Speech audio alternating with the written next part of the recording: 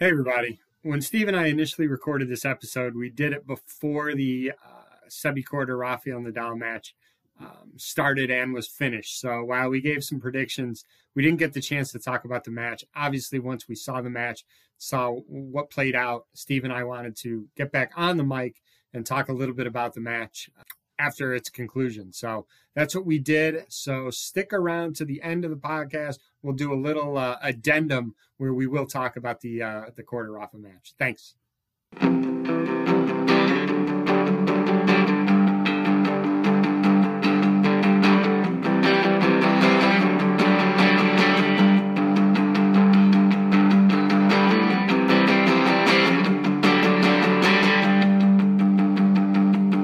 Hey, everybody. Welcome to another episode of Courtside with Bielenson Tennis, part of the Tennis Channel Podcast Network. We have a lot of fun items to discuss today. I have with me my co-host and Hall of Famer, Steve Flink. Steve, we are in some good stuff in the tennis world right now. You ready to roll? I'm ready to roll, David. Looking forward to it. Before we hit Indian Wells, and that's what everybody's been talking about right now, there are a couple items that we wanted to hit before we start talking about that tournament. And one is the Davis Cup and their win over Colombia. I know you're a huge fan of Davis Cup. I wanted to talk about the U.S. team in general. I love that they went younger with the singles guys. With Sebastian Corda, it was his debut, right? The Taylor Fritz, Tommy Paul. Doubles, they went with some guys who were more veterans, right? Jack Sock, Rajiv Ram. We'll get into Jack Sock more when we talk about Indian Wells, because he's about to play a tremendous doubles match in Indian Wells. But watching Sock and Ram play doubles, it's so entertaining. And Jack, I'm not going to go through the numbers again. I've done it previously in a pod that we've done together. Jack Sock, to me, is the best doubles player on this planet right now. And what he's done with different partners is crazy. And it's so fun to watch. I guess I want to hear your initial reactions to successful Davis Cup weekend. Well, just to get to your latter point first, that's the argument is there, and I think a lot of people would agree with you. I can't say right now you could find a better doubles player in the world, based on the last bunch of years. I hope he and Ram, I'd like to see them. I don't know. I wish they could play together more often. They certainly can stay together as a Davis Cup partnership, and that's exciting because obviously for a long time we relied on the Bryan brothers to win that pivotal doubles match, and now you really want to make sure to win that as often as possible. And if you've got a team like Rajiv Ram and Jack Sock together, they can win a lot of matches. And that's terrific. And your point about the younger Americans is well taken, because Corda needed that experience. He looked tight in his first match, but he got through it. And you could see how relieved and exhilarated that he was. And now his future should be very bright playing for his country now. And Taylor Fritz is a veteran, but still young. There's a lot of great prospects for the Americans in Davis Cup this year, led by the captain, Mardy Fish. I think they are riding a positive wave of momentum. And I think if they keep those core guys together, it's exciting for the fans. And I can say, for a while there wasn't much fanfare going out for the American Davis Cup team, just because the way the organization and the way the tennis world has kind of pushed Davis Cup down a little bit, which is unfortunate. But even more so. David, quick point. I just wanted to throw in one thing before I forget. I think that John Isner has no problem with these younger guys. He's had his chances to play Davis, had some great Davis Cup moments, beat Roger Federer in a classic 4-set performance way back when, I think in 2012. John, I think, would be more than happy to, in his mid-30s, to concentrate on the tour, do the best he can in the tournaments, and let these guys take over when it comes to Davis Cup. That's my guess. I'm not saying he would give up the opportunity, but I don't think he feels any sense of envy or regret that they may be taking over from him when it comes to playing for their country. That's certainly my take on it. Couldn't agree with you more. And like I was saying, this core group of young kids right now, they're riding a good wave of momentum. And if they stay together, which I think they will, it could be exciting for several years to come. So that's good. Do want to talk about Sasha Zverev and the punishment that came out, which I think the only people that found that punishment satisfied was Sasha himself and maybe his own family, because I think the ATP missed on that one. I mean, for those that don't know, it's basically probation for 1 year. And if he violates it, he gets suspended for 8 weeks and an additional small fine. The question is, what does it take for a player to get suspended? If that wasn't it, then what will it be? I mean, you look at the definition of assault, the elements of assault were there. I know that sounds strong, but if, again, you break down the elements of assault, that was assault. I think they missed on this one, Steve. I really do. I think the ATP. Oh, they missed flagrantly. I'm baffled by it, David, because yes, Zverev you're looking at a guy that could well win his first major this year and is one of the best players in the world. And we know he's won 2 year-end championships. He's been one of their stars, won a bunch of Masters 1000s, and we think he's going to make that breakthrough at a Grand Slam event.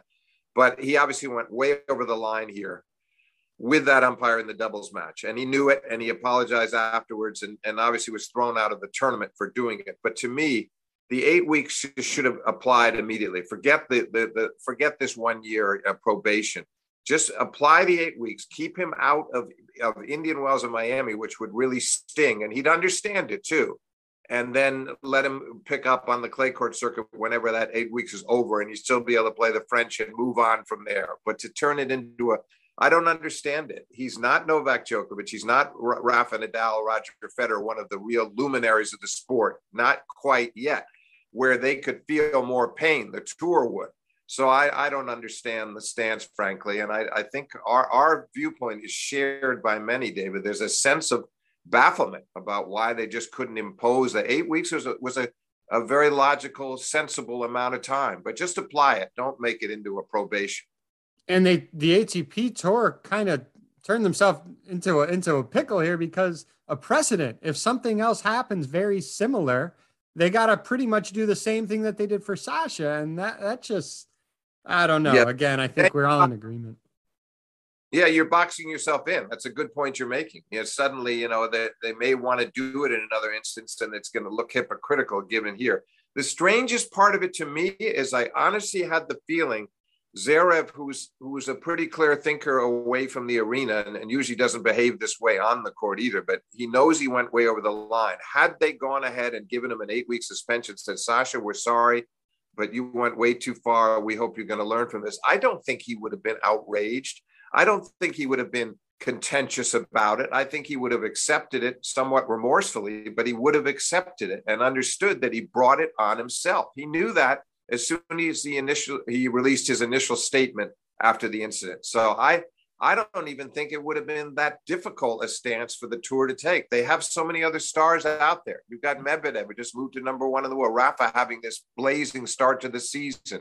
Novak's going to be back in circulation at least part of the time. They have enough stars to call on. Why they would have felt that there was a need to be overprotective of Sasha Zverev is beyond me. Yeah, no, I agree. We'll see how that plays out, and hopefully other players won't try to take advantage of that weak ruling and try to do something similar, because there's no place for any of that in this sport. So with that, we'll move on to more. Final comment. We'll say this. I do believe that Zverev is going to be behaving quite well. I think he knows he's very fortunate to have come away with this kind of, but he also knows that if he puts a foot out of line along the way here, then he gets himself back into trouble, and that 8 weeks is going to end up being enforced. So he doesn't want that. He knows he's a very lucky fellow to be out there competing now. So I just hope that sinks into him, that he realizes that he caught a real break here. He did. He definitely did. And I don't know. We'll see how it all plays out. Hopefully other players won't try to feed on that light punishment and try to get away with something that they shouldn't be getting away with. And we hope that's not the case. Okay. On to Indian Wells, the start of the Sunshine Double. We'll start with some of the women's matches. And the first round was real intriguing between Sloane Stephens and Naomi Osaka. Too bad the weather was just, it was horrible. It was horrendous wind. Really difficult to play. Sloane won the first set 6-3. Osaka wins the second set 6-1. And then it was 2-0, 15-40 for Sloane in the third. Sloane didn't break at that time. And I texted you and I said, I wish I would have bet the remaining mortgage on my house that Osaka would have broke back, which she did. She wound up winning the last 6 games of the match. Yeah. weird match. Yeah, it was a weird match. As you said, David, in fairness to the players, the conditions were horrendous. You could see watching it on the TV, the player who had the wind at her back often was the other player would hit a ball unintentionally a little short, and you'd see the player with the wind at her back lunging to get to the ball and then barely able to make contact. Often you see with a more controllable wind that it's a great advantage to have the wind at your back. In that match, I thought they both were troubled by. You could see how much they struggled. It lowered the level of play considerably. But you're right about that third game of the final set was so critical, because if Sloane can get a 2-break lead, she not only had 15-40, she had a third break point after that and wasn't able to convert. And then that's why I didn't think it was going to make as big a difference as it did. But Naomi really got on a roll after that. Good for her. Tough break for Sloane because she put herself into a winning position, couldn't get across the finish line. I think this might get Osaka going, though. Frankly, I think Sloane's come off of winning a tournament. I think Osaka needed this match even more than Stevens did. And I hope that this is going to get Naomi moving in the right direction now, get her ranking up, and she could even contend strongly for this title if she can keep raising the level of her game, which I suspect she will. Yeah, well said, Steve. And then a match last night, and we're recording this Saturday afternoon. Match last night between Ali Risk and Garbine Muguruza. Ali loses the first 9 games of the match, 0-6, 0-3. She winds up winning. I think I talked to you, Steve, at 0-6. I said I turned it off. I needed to watch my my alma mater, my Kansas Jayhawks playing in the Big 12 tournament. She was down 0-6.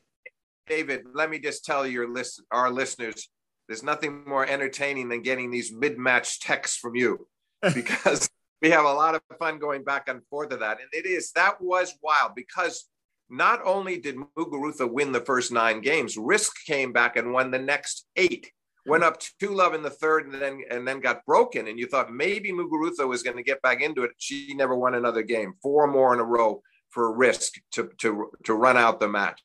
I must say, listen, as gritty and as resilient as Risk is, and she's a great competitor and a fascinating personality, very expressive, and I like the way she competes. I don't understand Muguruza. I really don't. There's so many losses like that on her ledger that cannot be explained. The mood swings are too extreme.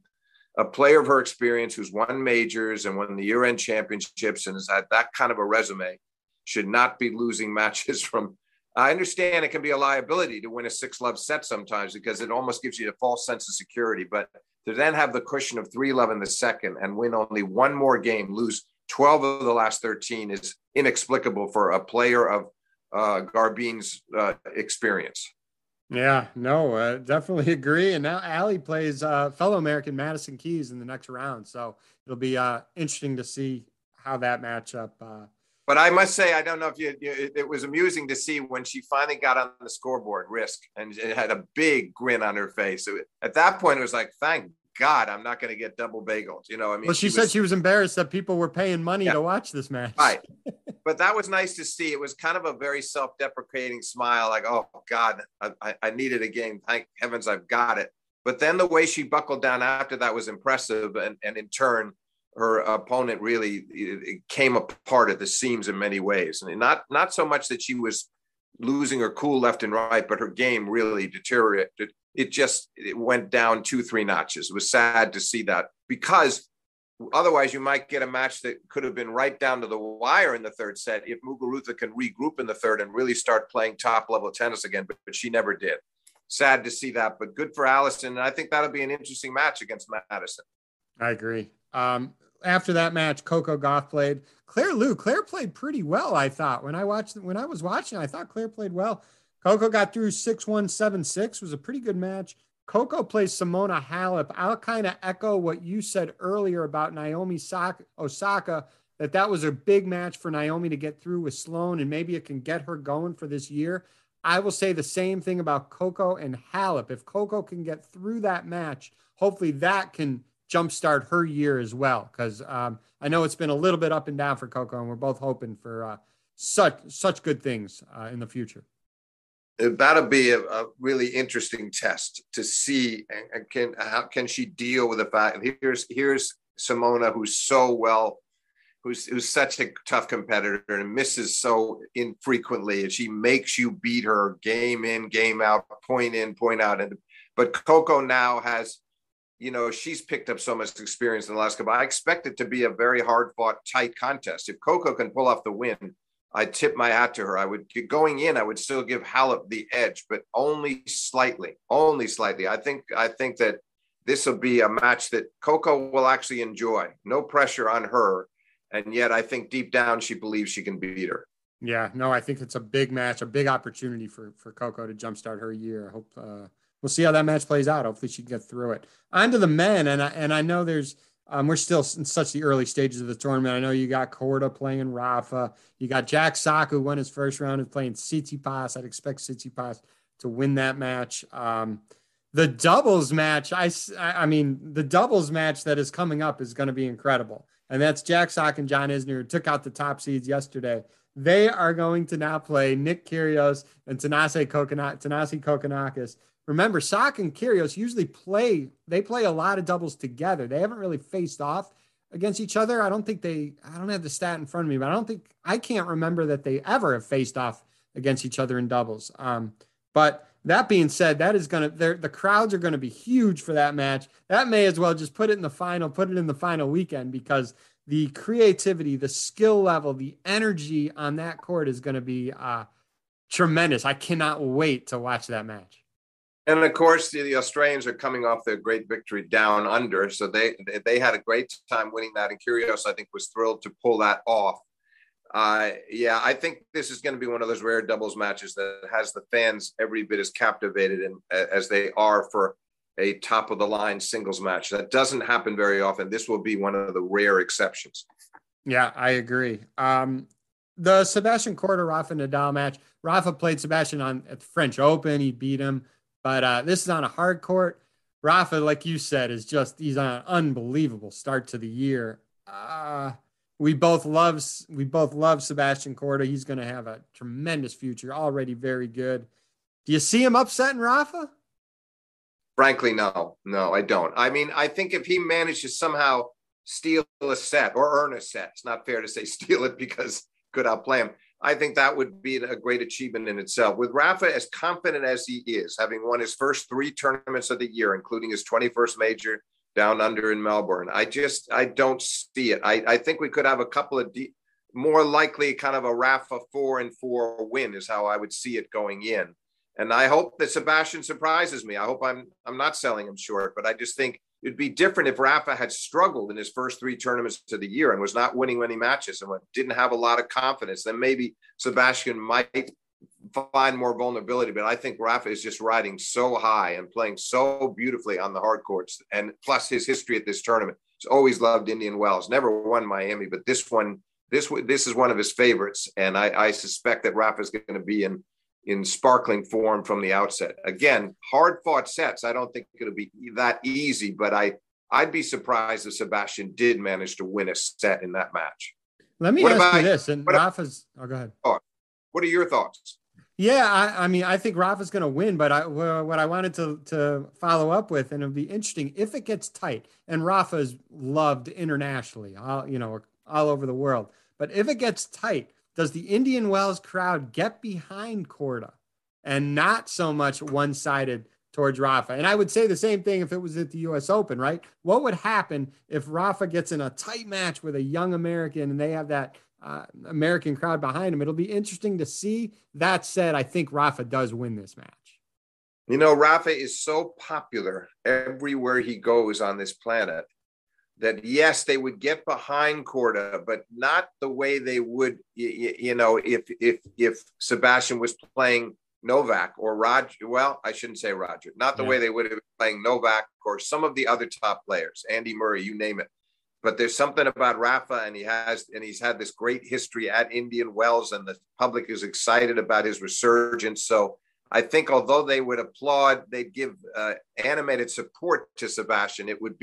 They'd still be very polite to Rafa. That's my guess. I don't think the crowd would go bonkers for Sebastian. They just would be enthusiastic. Yeah, no, I think you're spot on. I would agree with that as well. I want to talk about. I want to close with Andy Murray because there's a few things going on with Andy Murray right now. got his 700th win yesterday.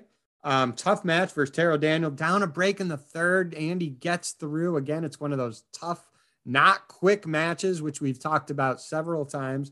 700th singles match win, and he reunites with his coach Ivan Lendl, when Ivan was working with Andy, helped Andy win 2 Wimbledon titles, a U.S. Open Slam, 2 Olympic gold medals. A lot of success. Obviously, Ivan's coming now at a totally different stage. When I mentioned those other slams, it seems like a lifetime ago. Ivan's coming in, working with Andy now at a totally different stage of Andy's career than he initially did. What are your thoughts on Andy with everything? My thoughts on Andy with everything, his play and with Ivan. Yeah. We beat Taro Daniel. He avenged a loss to Daniel not long ago. That was a good effort. I think it's a great move, because if anybody could bring Andy back into the forefront, which seems improbable given his results over the last year, but not impossible, it would be Ivan Lendl. Because think about what happened in the events that you were mentioning. In 2012, in the summer of 12, Andy lost to Roger in the Wimbledon final, but then beat Roger to win the Olympic gold medal back at Wimbledon on the grass again, having beaten Novak in the semis. Goes to the U.S. Open, and on a fiercely windy day beats Novak in the finals of the 2012 U.S. Open in 5 sets after Novak came from 2 sets down. And then that was a golden period. And then Ivan was back with Andy when he won his second Wimbledon again, back in 16. Most of the golden moments in Andy Murray's career have been with Ivan Lendl in his coaching chair. That can't be an accident. So I do think he's going to help him a lot psychologically and tactically, and maybe take him up, and whether he can bring him to the point where Andy is contending again for majors, where he's really, finds himself in this big semifinal against a Rafa or a Novak at a major. I don't know, but that would be a very exciting thing. And Lendl is, there's just some kind of an understanding there. It's not an accident that Andy keeps coming back to Ivan after these absences and said, I need you back in my corner. Right? Third time. Yeah, third time. And so and Lendl is always very self-effacing about his role. He doesn't want a lot of attention. If Andy talks about him in the presentation like he did at the 2012 Open, Ivan almost wants to crawl in a corner. He's so shy about it. But he has one of the great tennis minds, in my opinion, Lendl. And I think that this was a very wise move for Andy. It's inspiring to watch Andy on the court, just because with everything that he's been through, you see how much he wants to win every single match. He doesn't have to do this. I mean, he does not have to do this at his stage of his career. And you see how much, and he still gets down and aggravated a little bit, but he is there fighting for every point. And it's at his stage of his career, it's really, really great to see him. We're eager to see how far he can get up the ranks and see this latter stages of his career, what he can accomplish, because the want to is definitely there.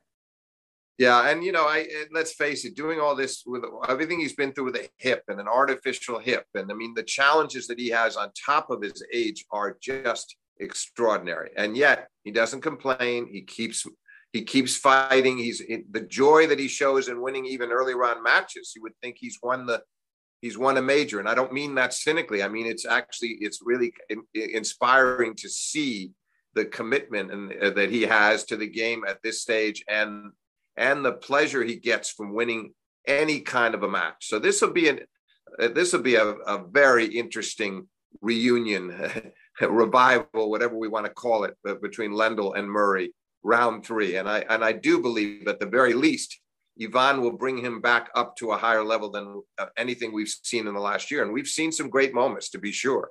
But I just think Ivan has a certain understanding with Andy, and he knows how to bring out the best in his charge. And it will happen again for the third time, at least on some level. Now, if Andy pulls off another major, I think it would be one of the great feats. I don't quite see it going that far, but I do see Ivan bringing him back into the picture and getting him into the latter stages of majors and making him more prominent again. getting consistently into that second week. And it's just been hard because his ranking isn't high enough. So he gets some tough draws. And like we've said several times, he has very difficult early round matches. Absolutely. And I think that's something Ivan's going to address with him. Ivan is a very astute observer of this game. And he knows that the subject, what we've talked about so often about Andy wearing himself out by having to go 3.5 hours or 3 long sets. And then in the next round, he's so vulnerable physically that Ivan will be really wanting him to focus on that, and trying to find ways to get Andy through early round matches more swiftly. I'm sure that will be on Lendel's agenda. Now, you can't wave a magic wand, but I think he'll be really honing in on that and making Andy focus on it more because it could make a big difference. He's got to get through some more straight set wins in the early rounds to give himself a chance to survive in the latter ones. So key to doing that. They call this the Fifth Slam for a reason. It's one of the best tournaments out there. The players love it. The fans love it. It's at a beautiful facility. Enjoy it. I know Steve and I are going to enjoy it. Steve, before we leave, any parting thoughts? I know we're still at the early stages, but the next time we record, we'll be definitely at the latter stages of the tournament. Anything else before we go? No, I just get this feeling, though, that there is going to be a certain player from Spain with the initials RN who we are going to be talking about when this event is over. I just have that feeling that he's not going to lose. We'll see. And who am I to doubt my Hall of Famer and co-host Steve Flink with that call? So everyone enjoy the tennis. I know Steve and I will, and have a great rest of the week. Thanks, Steve. Thank you, David. So as I stated in the intro, we originally recorded this episode prior to the Sebastian Corda, Rafa Nadal match. We had predictions. The predictions were correct by the skin of our teeth. But with how that match played out, Steve and I obviously wanted to talk a little bit about it. So, Steve, it started out pretty routine. Rafa was up 6-2 first set. Sebi looked all out of sorts. Sebi served the first game of the second set, was down love 30, looked to be another prime opportunity for Rafa to break. Second serves, what happened from there? Yeah, Rafa, 2 errant backhand returns in a row off second serves, which is very unusual for him, unless it's a, exceedingly big second server. That's one thing where somebody's got, these were just pretty average second serves. So that was an important game. If he had gotten the break there, who knows, it might have been a routine match. But then Corda just took off and won that set 6-1. And let me stop you before you talk more about that. Credit to Jim Courier at that 6-2 love or 0-0 love 30 point. When Rafa missed those 2 returns, Jim was on it and he said, whoa, if Sebi can hold here, this could be a swing. So credit to Jim because he was right on it at that moment. Yeah, because those opening, he's right, because those early games of a second set, they can really make a big difference. Somebody has an opportunity like that, it really can alter the complexion completely of the match. And Corda he was swinging so freely, David. I was amazed. You and I were texting back and forth as we often do. And he was teeing off. He was hitting out so freely, but missing so rarely. It was a great combination of aggression and control, controlled aggression, the old tennis phrase. And he blitzed through the second set. And I felt like in that second set, by the way, Rafa, the mistake I thought he was making was trying to answer pace with pace. And he was getting beaten to the punch. He didn't late in the match when he came back, and we'll get to that. He started going with the slice backhands and slowing things down and floating returns deep down the middle like he did against Medvedev in the Australian Open final. And that's Rafa at his thinking man's best. But for a while in the second set, he looked mentally rattled, and he really looked, for him, flummoxed, and that's so rare. Yeah, and as you said, Sebi held that first game, and he blitzed through that second set 6-1. Goes to the third set, Sebi goes up 4-2, up a break, and then he breaks Rafa again as Rafa double faulted twice in that service game. Sebi's now up 5-2, double break.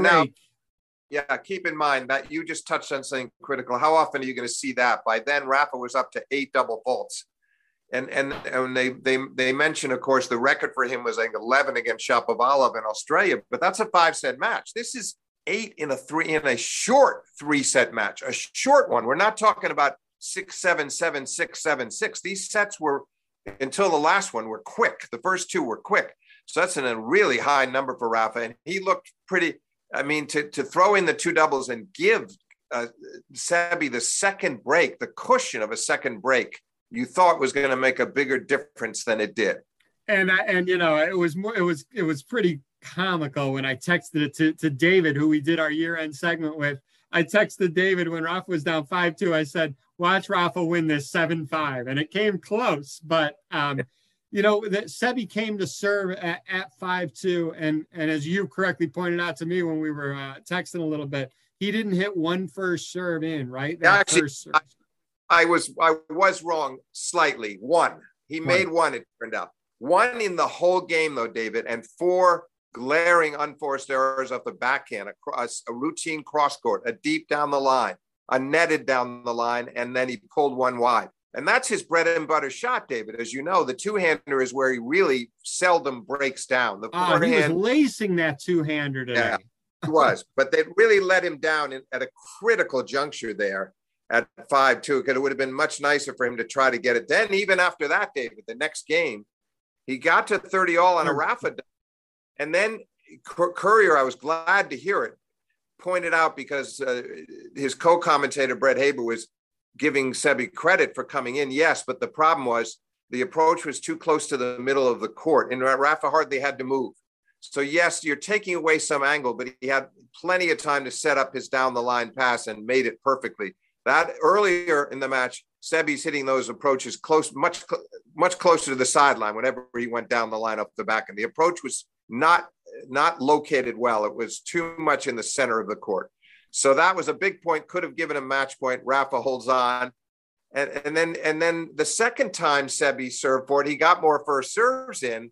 Well, let's hold the changeover. Let's hold for 1 second. So you know, Rafa breaks Sebi, go to 5-3. Rafa winds up holding, like you just said in that game, 5-4 now, and now you have a long changeover. Sebi has not been in this position much in his career at all, right?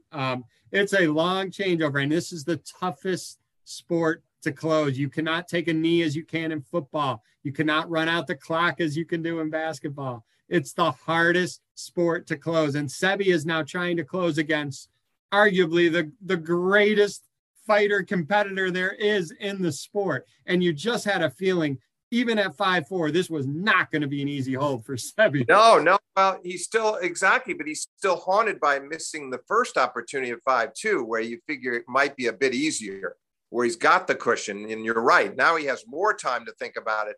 He already had to think about it before he served at 5-2. Now he's at the changeover 5-4, and he served better. But Rafa, this is when Rafa got really smart about getting every ball back as deep as possible, using the backhand slice, making the returns as deep and as possible, and forcing Korda to come up with the goods. I mean, these were not great returns, but they were deep enough. They were smart, and so he was and Rafa made a couple of really. He got a little lucky on a backhand pass down the line that looked like it was going wide, but clipped the sideline. But it was still, he deserved it. And then he hit a great pass for love 30, but Sebi got back to 30 all. That's where you thought maybe now. And he came in and played that deliberately kind of a short, low finesse backhand volley. I wouldn't call it a drop volley, but a short, low one. And Rafa's craftsmanship showed there, because he knew he couldn't pass him. He knew it was going to be too tough to pass. He puts up the lob down the line, by the way. Not cross court, but down the line to force Sebi to either retreat and hit a backhand pass or play a backhand overhead. He tries the backhand overhead and can't handle it. The lob was too good, too deep. And then Korda overhit a pretty easy forehand. It was an unforced on the break point again, because I think he was a bit shaken to be down 30-40. And despite all that, he still gets to break point at 5-all on Rafa's serve. Unbelievable. And he overhit a forehand there too. He got a little over anxious there. He set the play up well. Rafa kind of mishit a forehand, not too deep. And Korda hit a forehand cross court long off the mishit. I understand it can throw your timing off, but that was another unfortunate moment, because he could have had a third chance to serve for the match, a third. So I was happy, though, I'm sure you were too, that at least Korda held on at 5-6 to bring he it. stopped the bleeding. Rafa had won 4 games in a row. He stopped the bleeding, and I think everyone was kind of hoping for a tiebreaker, and the tiebreaker came. Sebi had a mini break early on, but Rafa got that back quickly, and he really controlled the latter stage of that tiebreaker. Yeah, no, that was also interesting because Rafa had the mini break for 2-1, lost both the points on his serve. So there's Korda serving at 3-2. He loses both of his. And that's really where the match was gone. Rafa ran it out very nicely from there. There was some concern on behalf of Courier and Paul Annacone, and I know friends of mine emailed me too. They thought Rafa looked like he might have been a bit hobbled at the end. He seemed to be limping a bit. I don't know. If it was really serious, he wouldn't have come up a short time later to do the interview with Tennis Channel, which he did. I'm hoping that it was nothing, And he pulled out of Miami, so before that match, he pulled out of Miami. But they were announcing that during the match. That decision had already been made. So I don't. Yeah, that match was before. I'm just saying, if he can get through this tournament, he'll have a number of weeks to rest before the clays. But hopefully it's not enough to deter him to getting through this tournament. We'll find out. I assume the day after tomorrow, whenever he plays Dan Evans, then we'll find out what kind of shape he's in. But I'm hoping that it's really inconsequential.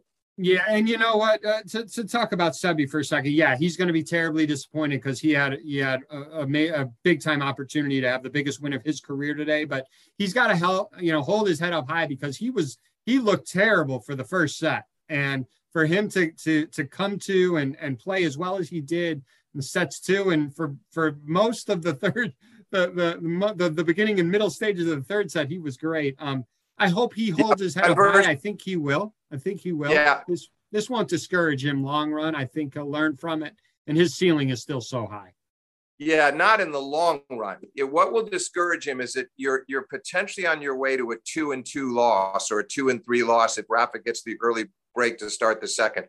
Then you put yourself in a position where you won the second set 6-1 and you're up 5-2 in the third. So you've won 11 out of 14 games in that stretch. You're roaring, and you're potentially going to beat him 6-2 in the third. The fact that it got away from 2 breaks up, short term, it will bother him. And that's okay. It should. You want it to sting. And he'll talk to his father about it, who's been through many of these experiences himself. And his father, it's interesting, David. I saw his father play a lot, and he used to have great matches against Pete Sampras in the 90s and Agassi. And he won Australian in 98. He was a great player. But he didn't play that much like Sebi. He was more of a shot maker, streaky, much streakier. I remember him. I remember watching him.